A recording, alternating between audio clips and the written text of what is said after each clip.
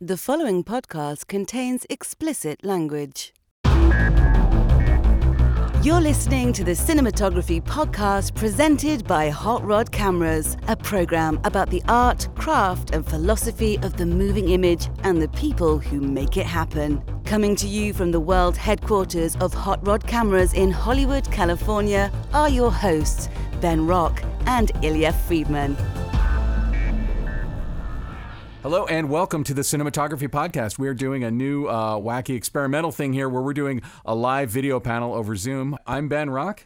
I'm Ilya Friedman, and we're here in the Hot Red Camera screening room on opposite ends. Ben's in the front, I'm in the back. And Ben, we've got an incredible panel of people here today to talk about all kinds of stuff. Who is on the show? First up, we have Anna Amortegui, Colombian-born cinematographer, best known for her work on the Sundance digital series Gentrified. She's worked for networks like Netflix, Hulu, CW, BET Network, and is currently working on season 2 of Resident Alien for Sci-Fi. Please welcome Anna Amortegui. Next up, we have Bryant Fisher, a cinematographer with roots in documentary filmmaking. I always love to hear about documentary, most known for his work on Netflix's docuseries Lenox Hill, following doctors in New York, and the documentary centered around Lin-Manuel Miranda's work, Hamilton's America. He's filmed talent like Ed Norton, Mark Ruffalo, and Wes Anderson. So please welcome Bryant Fisher. Also on the panel is Byron Kopman. Byron is the cinematographer of the upcoming film Demonic, filmed in collaboration with prestigious director Neil Blomkamp. He's worked on 4 features, hundreds of commercials, and countless music videos. He's got a passion for all things film. Please welcome Byron Kopman. And of course, last but not least, we have LA-based cinematographer with a passion for storytelling, Julia Swain. She recently shot the feature Lucky that premiered at South by Southwest as for director Natasha Kermani.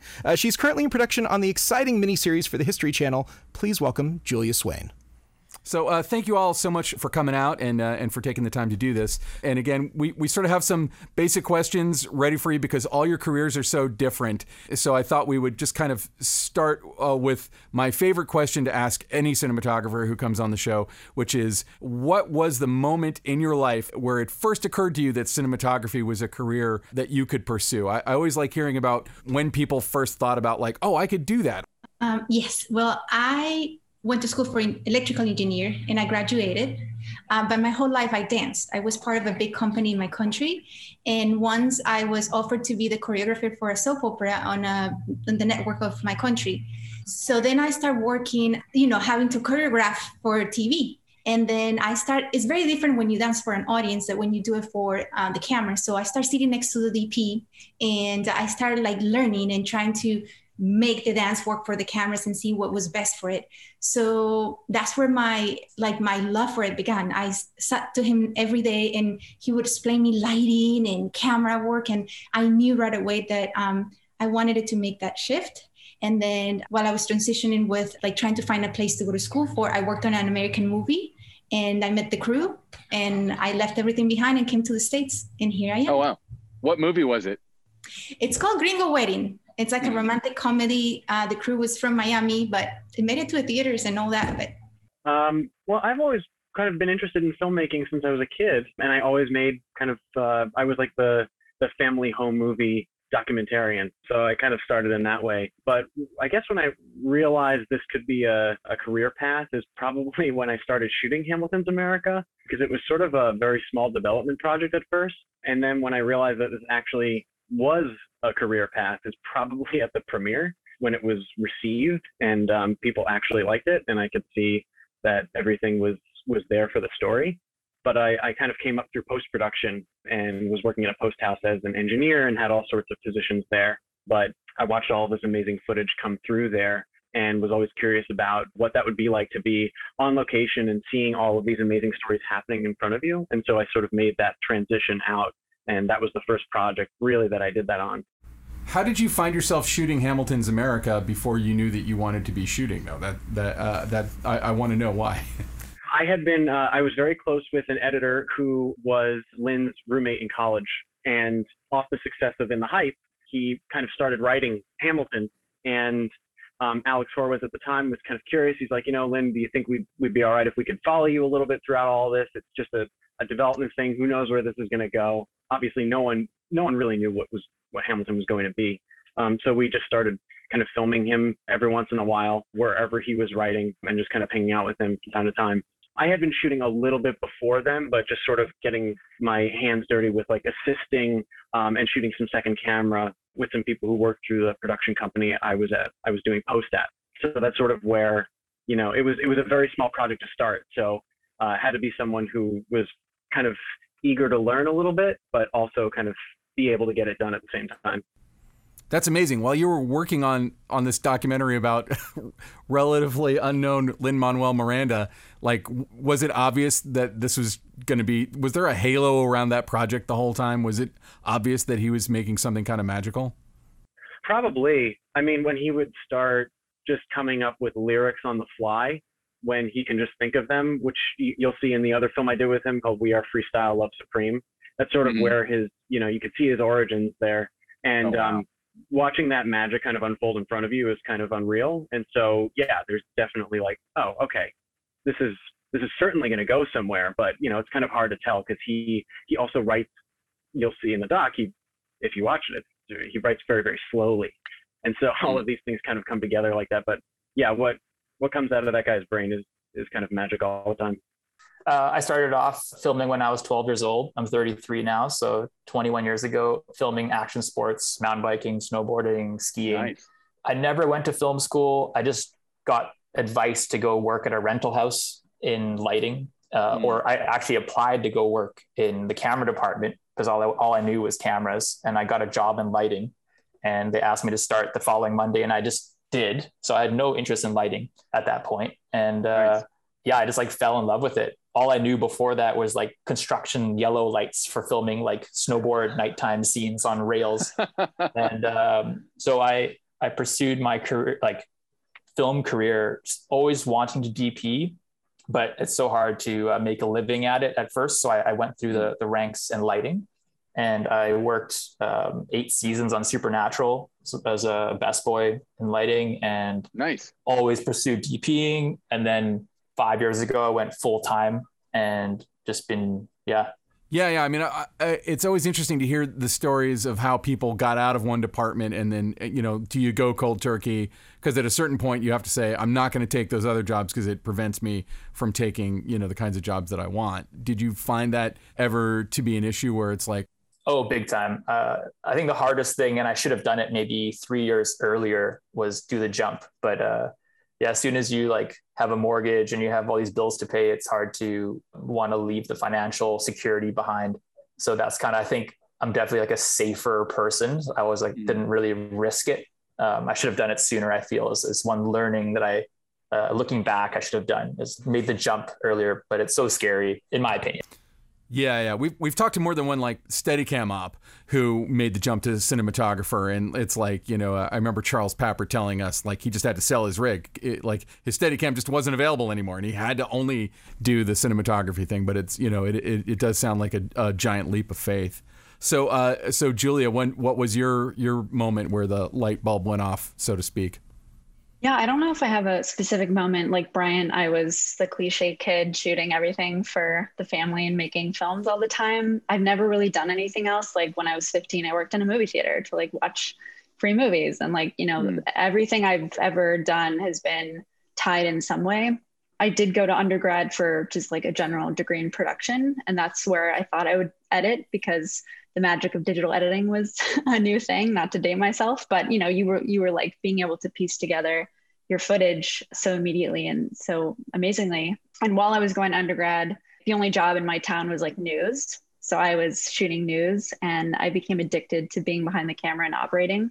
And so while I was working in news and going to school, and then in school, there was a class where 4 students would shoot or would direct a short every week. And whenever I wasn't directing, everyone was choosing me to DP. So I think I just became addicted to being behind the camera and creating images and lighting. So one of the things we talk about a lot on the podcast is the process of turning words on a page into images on a screen. And it seems in our, you know, hundreds of interviews we've done, the process is a bit different for everyone. And so we're curious if you can describe the process of when you read some words and then how you take those words and actually envision or visualize, you know, the visuals of the project, whatever that project may be.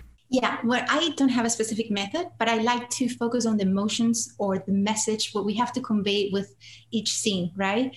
Like you read something and how with my camera, where do I put it? What angle do I choose? What lens? How far I am? How can I convey that message that the scenes wants to give? How do I make the audience feel what the characters are feeling? Same thing with my lighting. How can that move that makes the scene take place in that magical place or that place where the characters exist, right? We work with directors, right? And so our profession is so subjective. So we have to have in mind also like the director's vision. So for me, it's how do I get as close as to what the director really wants? How do I can, within my visual language, how can I make his vision come through, his or her, their vision come through? And then looking for inspiration, right? More images, sometimes it's music, sometimes our experiences in your life. But I do focus more on how I can make the audience or how can enhance the meaning of the scene within how I move, I create my lighting, and where I am with the camera work. Do you, I know you do this in collaboration with the director, but do you ever create mood boards or cite certain references? How does that conversation go with the director? Yes, all the time. I work mostly on TV. So we usually have, we change directors every episode. So what we do is we establish at the beginning of the show, we work with the creator of the show and like the producing director on a look that we want to keep throughout the whole season of the show. And every director comes every week. So we do work on a lookbook, on a mood book, and then we create the arc for the season as well. So once we establish that, every director that comes, we have to kind of protect the look of the show, but have to kind of let those directors make their visions come through the visual language that we chose already from the beginning. But we do find inspiration in everything, and then we compile it together, and then we present it to the network, and then everybody approves it, and then we base that for the rest of the season. That's great. Bryant, how about you? How do you turn the words into images? Well, I'm typically, if I'm shooting a documentary, there are usually no words. It's whatever scenario is happening in front of me, and so I'll know the situation or as much of it as I can beforehand, but go in with a very open mind and try to stay as close to our subjects as possible. Hopefully, then we've formed a relationship so they kind of understand exactly what we're trying to do, and I can sort of be with them as close as possible. But when I get to do anything that's kind of that's scripted or that's kind of commercial based, or either way, even in docs, I try to have as detailed a conversation with my directors as possible, just so I can, again, you like Anna said, you're translating, and so you're bringing those images to life, but you're working with a team. And so, it could be from the sort of inspiration is from anywhere, but it is usually rooted in where your characters are in that very moment, and thinking about where you were before, where you are now, and where you're going. And I don't know, sometimes, it comes from like, if I'm shooting something that doesn't necessarily require me to listen. I remember one time I was just listening to like 80s Metallica just to get in a mood while I'm shooting. And it just like got me in like that was the headspace I kind of wanted to be in. So I got there, and the footage was interesting in that way. What was the Metallica for Freestyle Love Supreme? No, actually, it was I was filming at the Masters golf tournament, so it was totally opposite of what the feeling being there is like. So I was just like, you know what, I'm gonna go like full metal with what I want to see right now. And, nice. Just kind of dove in that way. Well, I really enjoyed Freestyle Love Supreme, and I know you worked with a lot of archive, or I should say footage from the really early days, from like the trip to the Fringe Fest and all that. Was any part of the existing assets that found its way into that project, was any of that part of the inspiration, or did you use any of that to kind of reference what you wanted to do, or that was just a spice for the whole dish, and really you brought the look? So I think it was a little of both. I really enjoyed watching all of that before we dove into shooting the present day stuff. It kind of informed me of the relationship that all these guys had beforehand, so I kind of knew what to expect going in, and I watched as much of it as I could and just kind of had it in the back of my head, knowing that this is the kind of environment I'm about to walk into, but it's a new environment for them since we're going to a new stage, and so I wanted to sort of see what that what that felt like, but keep that kind of intimacy that I felt from that original footage. So I wanted to at least keep that coherent, but then bring, sort of a new look to it. Yeah, I think when I was in high school, I was in band and very into it. And our band teacher would make us listen to a song at the beginning of class and then write down what we saw. And I feel that has changed how I read a script. Like when I read a script, I can see exactly the shots and the angles and stuff. Sometimes it doesn't mesh with the director, but I can just visualize it so clearly. And then sometimes to a fault, like if I go on a tech scout or something, the camera in my mind is in one position. Like I can see it all so clearly. So sometimes it's to a fault where like I'm a little closed-minded, I guess, but I feel I just trust my process and it seems to work out. But yeah, it just kind of comes to me. Yeah. When you have an idea, when you have a specific idea like that where you want to put the camera in, when you think it's the right thing, if you and the director, for instance, don't agree on that, how do you go about kind of pitching them your idea? We normally just quickly I normally just do handheld camera, show them my idea. If they're really not into it, we just A/B it, see what they're thinking. And then most cases, both of us will agree one way or the other, which is the right way. It's really rare that it's like you're fighting over the thing. And most of the time it's not worth fighting. Hopefully not. Yeah. But it sounds like you have there's situations, I'm sure, in every director-DP relationship where there's a negotiation about, hey, I think maybe we should look at it this way or we should do it that. Is there any tactic that you use to try to, lead your director to water occasionally when you've got a really clear vision of how something should be? Or do you always just defer to the director at the end, what you say goes? How or is it somewhere in the middle? What's the scenario for you? It depends who it is. Like I have 3 directors I work with a lot, and we can like banter and be a bit more like harsh, if you will, or just more like direct. Like I feel strongly that this is the way.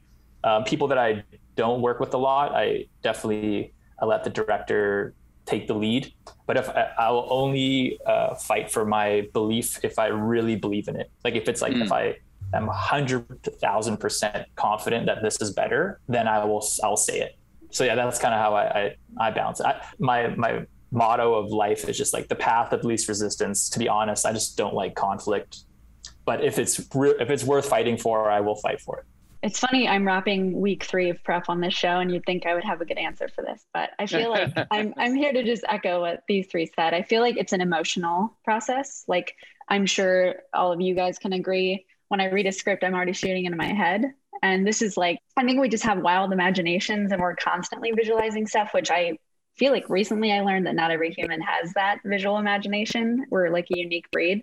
But I think it's like what Anna said, just kind of going with, the characters, where they're going, understanding them. I think it's interesting how too, as you move along your career, you get to be pickier about what you shoot, and you end up choosing things that you can just ultimately get more invested in. And the more invested I am in the project, the better, clear decisions I can make and have really strong narrative arguments as to why I'm making those photographic decisions. But yeah, I think it's in collaboration with the director, and it's a weird, emotional, supernatural process. That is the best. We used to ask a question to every DP, and eventually we retired it because I don't know, for a number of reasons. But I think it sometimes applies still. I was always asking, when you're reading a script, do you see it in compositions or do you see it in lighting? But I'm more curious, like, what is the thing that you're seeing when you're reading it? Like when your visual imagination is being sparked by what you're reading, what about it is what you're seeing? I think you're seeing frames and lighting and movement. So you're seeing all of it, all like you're kind of seeing the movie.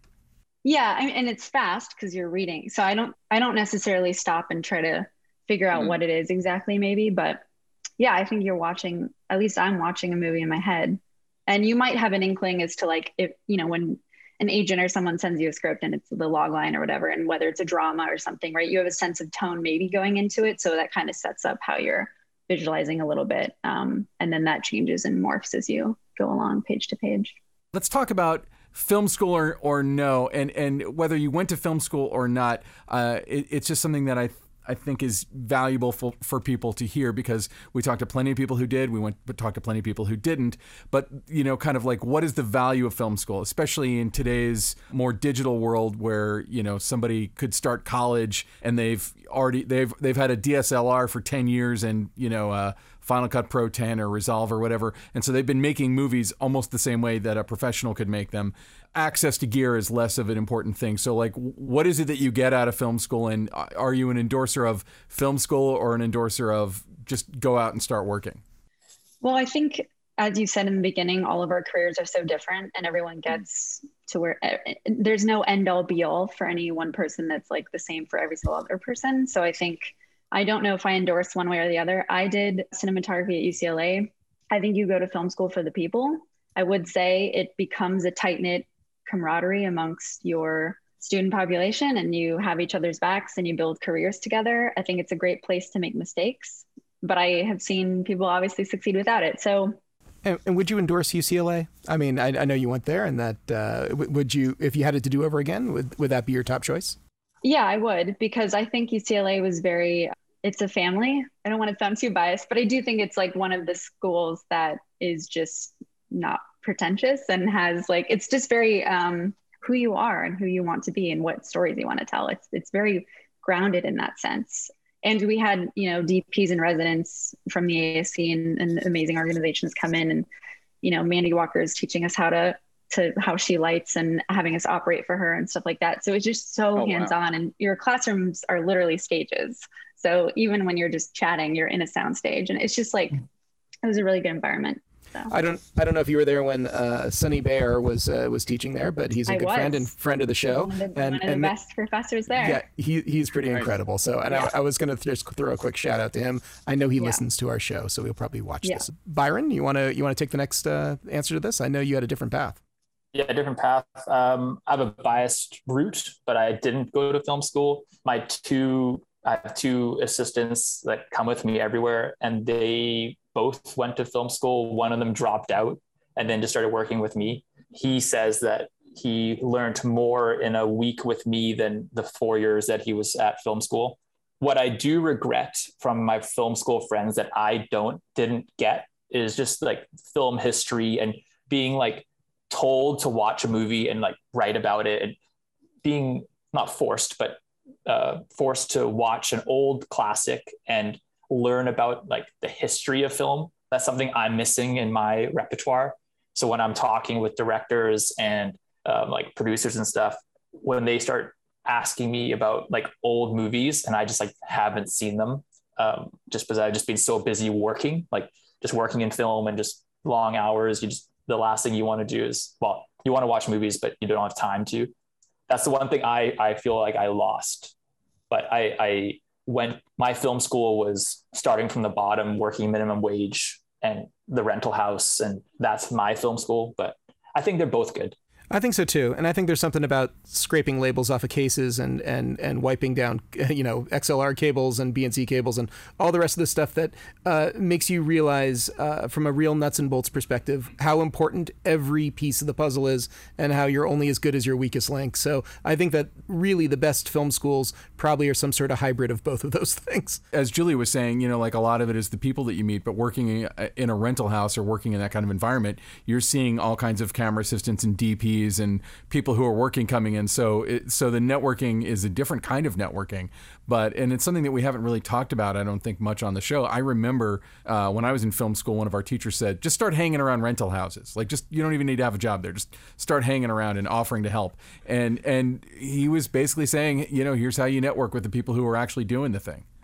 I think there's a real art to that, though, because I'll tell you, being an AC in a rental house, it's really annoying when too many people come up to you and interrupt what you're doing. I can't tell you how many times I was arrested for vagrancy. Anyway. I think the networking, too, in film school is unique because you're actually making stuff together. So, you're in the trenches together and, learning about each other as storytellers, I guess. I actually couldn't agree more with what Julia was saying. And I think that, in a way, film school, at least for me, it was sort of like a 70-30 split in terms of what I learned in school versus working. Being 70% what I learned was from working. 30% was probably from school. I went to an art school. I went to Pratt Institute, and I got a BFA in film. But that was more of it was an art school. So it was a great place to sort of experiment and find your grounding. And it was a safe place to kind of try things and fail, and to learn to work with other people and to respect other people's opinions, and to understand that filmmaking is a group effort. And so I still keep in touch with some of the graduates from my school, but I was lucky enough to be interning while I was at school. So I sort of had this split view where I was learning a little bit at school, but I was also learning a lot while I was actually interning and working in post and a little bit on production as an assistant. So I feel like there was that mix, and also being just thrown into fires was kind of the way that I learned. I actually was going to say that if you can do both, would be great. It's a beautiful balance. I'm like the typical immigrant story where I came to the States with nothing. I had to go to school. I went to like a film, I went to the Art Institute of California, and I did film production, right?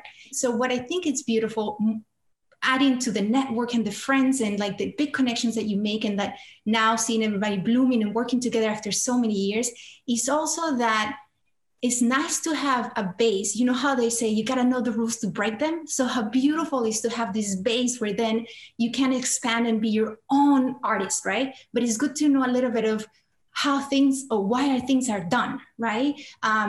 What are the meanings of those images, or how can I the theory behind it, so then you can make it your own, and then just create something new and make it your own, right? So I feel like that's very valuable. The teachers, I think, are the biggest blessings. I still have connections with my teachers, and they still support me all this day until today. So I feel like if you could, from day one, I was going to school and I had to have like 20 jobs at the same time. And one of those jobs from day one was I worked in a G&E rental house. I drove the trucks, the grip trucks. I loaded and unloaded trucks. So I've been doing that and like shooting for free every weekend. So I feel like it's beautiful if you could have that balance, because also it can make you understand what you learn and then you see it on set. So how it's done, because it is very different when you go to school and you sit on a class and you read from a book, to when you're on a set and see how different things are getting done. So it's beautiful that you learn your craft and then you know how to do it when you're on set. It's like, it's the perfect combination. But either or is good. There's not a right or wrong way. I think mostly it's your drive and your passion, what is going to make either or way be what you want or be successful, right? You don't have to be anything or do anything. You are an artist. This is so from you and who you are. I'm going to ask you a super hacky question, but I'm genuinely curious. What is the overlap of choreography and cinematography? Like, do you find that having a background in choreography influenced how you go about shooting? And I feel like, you move your camera, you move your body, you see images moving, you move yourself, right? Like choreography has an inspiration. It comes from something, right? You hear a song, you hear music, and then you make the steps out of it. It's the same thing. We read a script, then your images come, and then you gotta make them fluid to create a composition, to create a dance. So it's weird because I'm an engineer and then I'm a dancer, and then it's like the wrong way to be a cinematographer. It's like you could never expect, but somehow that both journeys took me where I am. And I think that being an engineer helps me for some things, and then being a dancer helps me for something. And then again, just be who I am, and the artist helps me for something different. It's all what makes you unique. I don't think cinematographers get nearly as much credit as they deserve for pacing. I know editors get a lot of credit, directors get a lot of credit, but I think that cinematographers really are involved in the pacing that's happening in the shot. And some of the best cinematographers who we've spoken with on the show have a background in music, or they're a musician, or they have some sort of real, sense of, I want to say, rhythm and timing. I would imagine that choreography probably brings a lot to that equation for you as well, too. Would you say that choreography helps you with the rhythm and speed? And absolutely, I think it's and I actually, when I first started, most of my work had a lot of dance. And still today, a lot of people ask me if for example, I had the interview to be the DP for P-Valley, right, which is an amazing show, and strippers. So that's like the question number one. They knew I had a dancing background, and they asked me right away, what would you shoot differently in the dances, right? So then that's where all this experience, and again, it's you compose and you create these movies, you create with images as you create with your body. And I feel like it helps me a lot. What advice would you give yourself now, just looking back at the beginning of your career, when you first started out, when you got your first project? What advice would you tell yourself to either inspire you or to avoid a pitfall? Yeah, I think it's tricky, but if you can be picky, I should have been pickier. I think try to hone in on the kind of work you want to be doing in the future, like do that. You know what I mean? And that might be different from what it's going to be 20 years from now, but at least try to stick with what you want to do. Because I think, again, you can get more invested and do better work when you really care about it, which I know this is like financially, it's hard to be picky, especially at the beginning, which is why I wasn't picky, because I had to just put food on the table. But if you can, try to do that. There's an infomercial in everybody's closet, I'm pretty sure. Yeah, I think it just comes down to shooting as much as possible, because even today, you learn every time you're on set. So I think just shoot as much as possible. I'm sure all of us did thousands of freebies. I still do the odd one if it's like a really cool project. And you tend to get caught up in trying to keep up with the Joneses and try and follow something like the style that's popular, the gritty, dirty style. And a recent learning for me is like, you just do your own thing. It makes you happier ultimately, and it's better. Like, you're going to do a better job, and it's the way forward for sure. I would say that you should not worry about what anyone else is doing. I would also say that editing your own footage is a great way to learn how to be a better shooter, because you'll learn really quickly all of your mistakes, because you're handing it off to an editor who has to basically deal with what you just gave them. I think that was an important step for me too. I watched a lot of my footage at first, and I got a lot of feedback from editors early on, and I asked for that feedback to know what I was doing right and wrong. And so that was extremely helpful.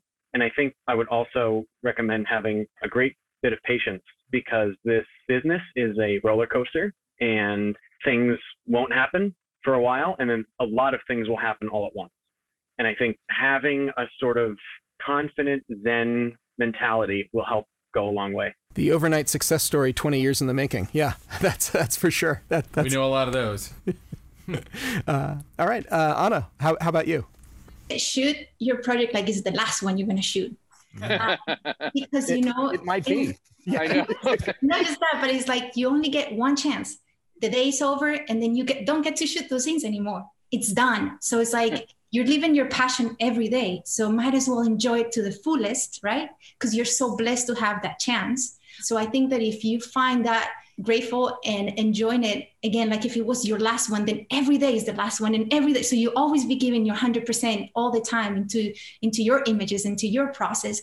And then one step at a time, right? It's like you are where you're supposed to be. There's nothing left when you rush so much, right? We all want this so bad, right? But trust in your process and trust in who you are and your passion, right? So if you just do one day, one thing, if you keep going one step, you don't have to see what's on the top, just have to see one step over, and for sure you get to the top. So I think maybe that would be my thing, because it takes some time, but the next thing you know, you're living your dream. That's really great advice. In fact, actually, all of that was a really eclectic, wonderful 4 different bits of advice that I think that anyone at any point in their career can take that, not just necessarily at the beginning. So I think that's really wonderful. So my next question is something that everyone has a different technique for, but it's something I think a lot of people need to hear how you do it, especially when you're working on a longer form project like a TV series.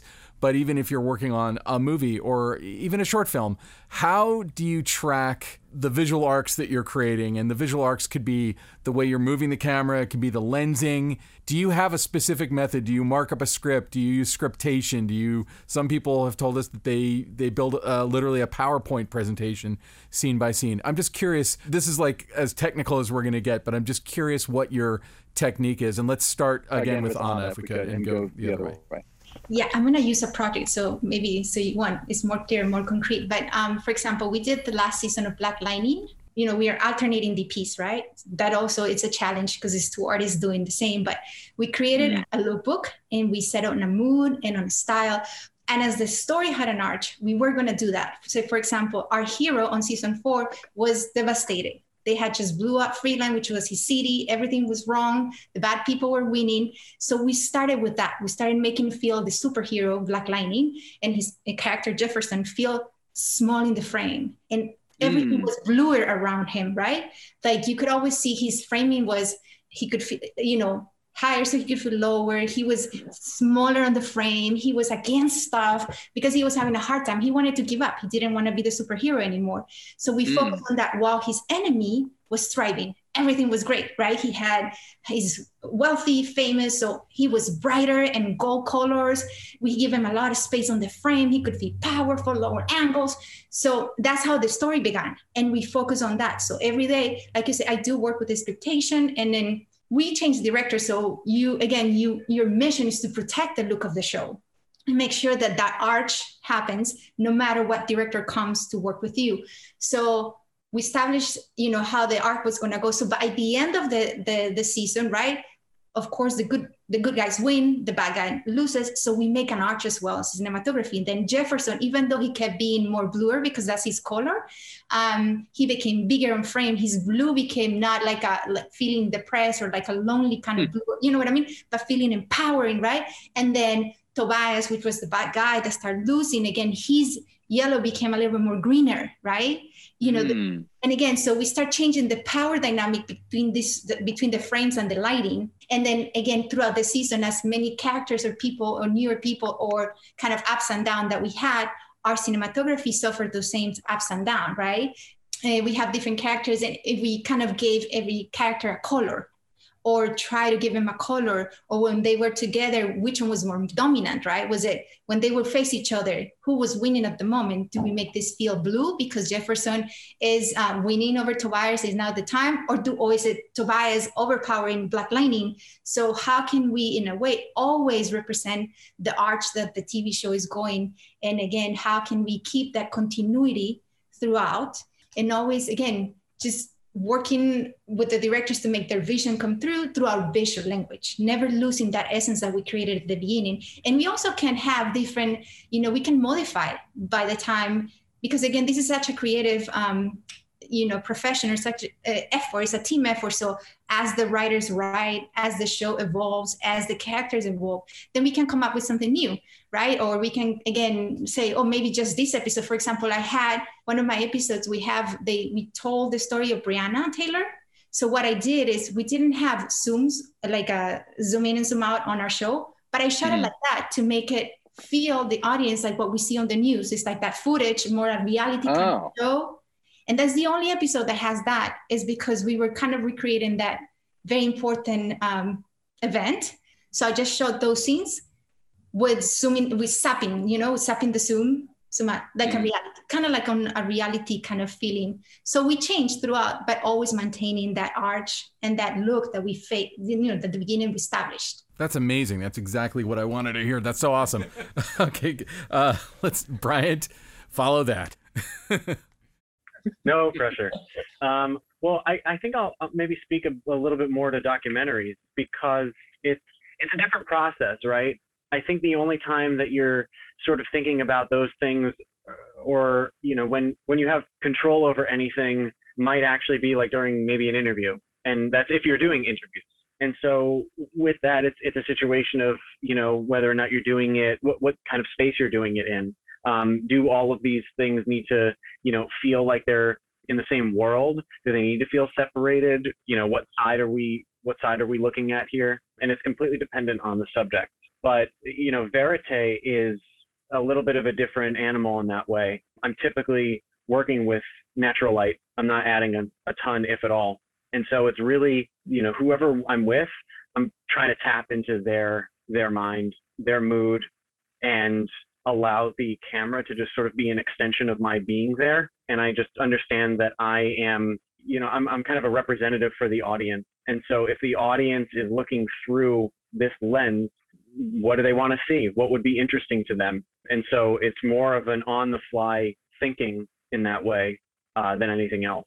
Well, with your director, when you're working on a documentary, do you set out ahead of time and come up with maybe a rough set of rules? Documentary is like such a wide net to throw over something, and it's not one genre. You could be talking about Frederick Wiseman, you could be talking about Errol Morris. Stylistically, you can go any way you want with documentary. There's so many ways to do it. So maybe to modify this question for documentary work, like how do you go about building, your palette? I think that comes down to a very deep discussion with my directors in understanding our limitations going into a situation, getting the best understanding of what that situation will be so that we can go in with what we need to tell the story properly, but not be in the way of anyone doing what they would normally be doing. Because it's already distracting having a camera in front of you and having, a sound person or something like this. So really, really depends on, how we want things to feel, especially if we're going to choose like the difference between primes or zooms.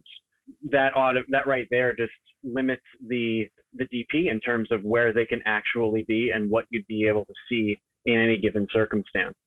It's going in with as much knowledge as you can and being prepared as much as you can, but also not going in there to cause any kind of distraction or disturbance into what's naturally going to happen in front of you.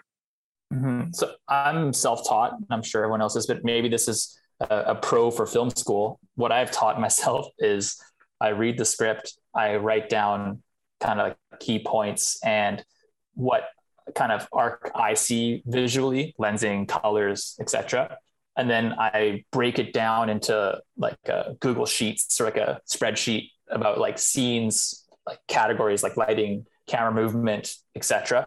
And then when the one-liner or some sort of schedule gets put out, I like shuffle it because you never get the ability or the luxury of shooting it chronologically. So you'll end up shooting like the second last scene on day one. And I find the hardest part to keep the consistency going and the arc solid. So I guess just if you can prep well enough, and for me, I have to write it down and break it up and make sure I keep referencing it as we go. So and it's self-taught. I'm not sure if it's the best way or. I don't know that every person I've asked this question of, every single one has a different answer. I don't think that there's like a way that film schools teach people to do this. And I've heard other people talk about like building the spreadsheet. I found scriptation to be fascinating because you can sort of do that, but then when you get the new versions of the script, it just applies it all so that you can keep it in one place. But some people don't want to do that, and it makes total sense. I take a lot of pride in my shot lists. They're pretty well laid out. They've got notes on them, right? It's in a Google Sheet. I'll make tabs for every shoot day. I've done like a handful of features, so I try to keep track of all my days.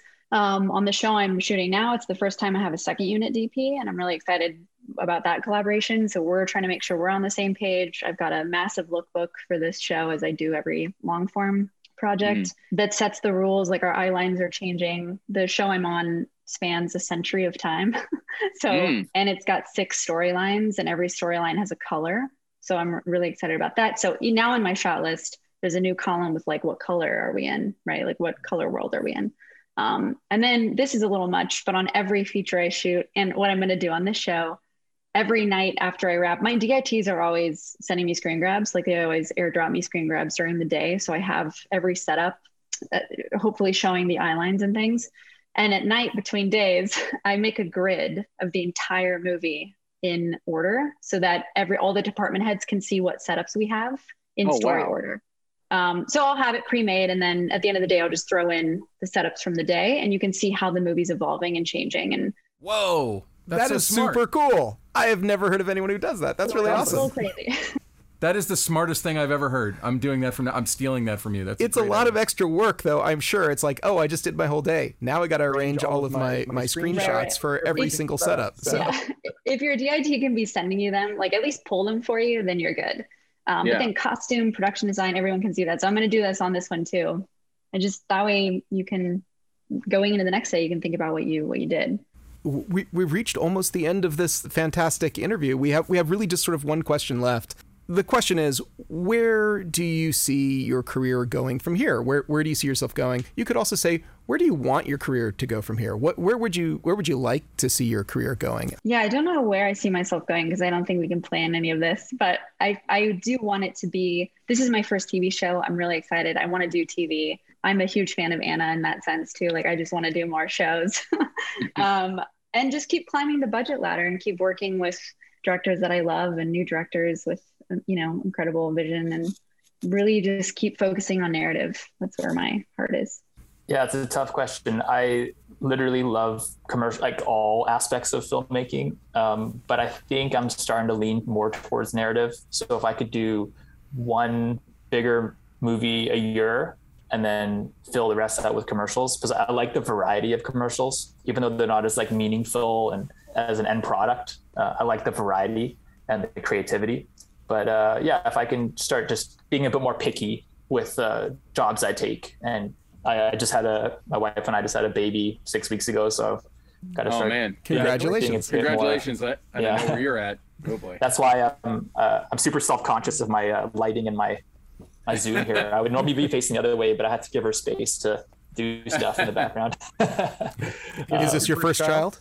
Yes. Yeah. Oh wow, you're going through a big life change too, right? Yeah, it's been, and I've been like, when he was 5 days old, I had a 10-day travel job, and I've been away a lot so far, but I'm trying to be around a bit more. Good call. Like Julie said, it's kind of unpredictable, but I've really been enjoying shooting the variety of documentaries that I've been doing and working with the directors I've been working with. I'm always interested to work with new directors and to explore new mediums too. When I do get the chance to shoot anything that's scripted or that's commercial, I really do enjoy kind of switching gears and challenging myself in a different way and sort of utilizing all the skills that I learned from shooting documentaries and being so present and reactive to a different kind of a practice.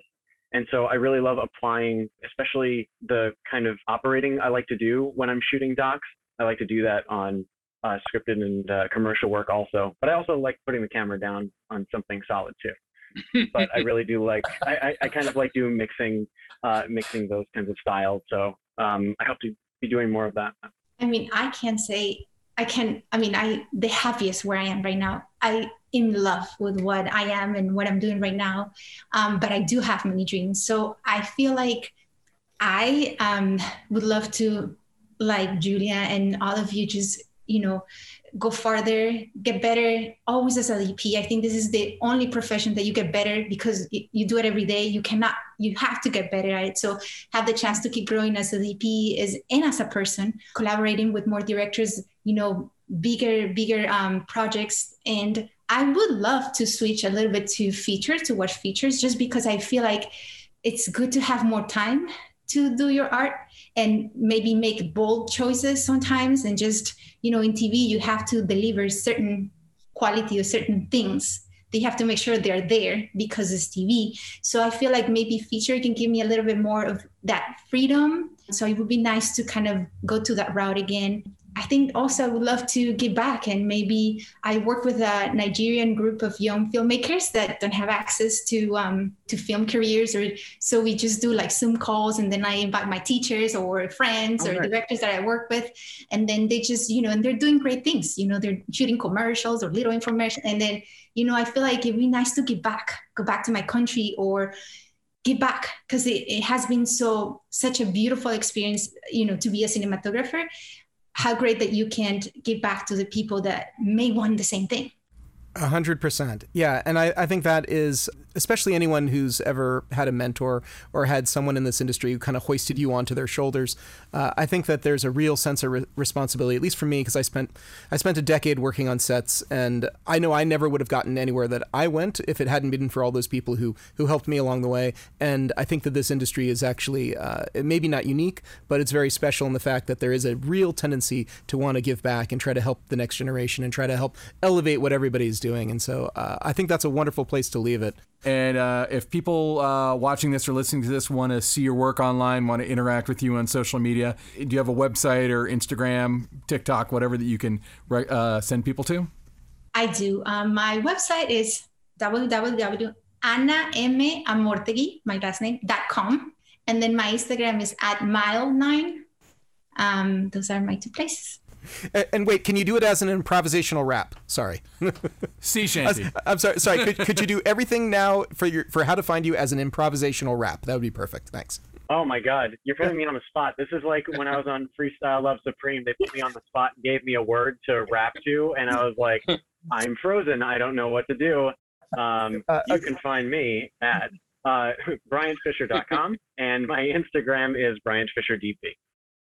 Instagram's got it all. So at Byron Kopman with a K. And you can check out the latest feature trailer, Demonic. It's really sweet. Comes out in 2 weeks. Nice. Where's it coming out? Where can people see it?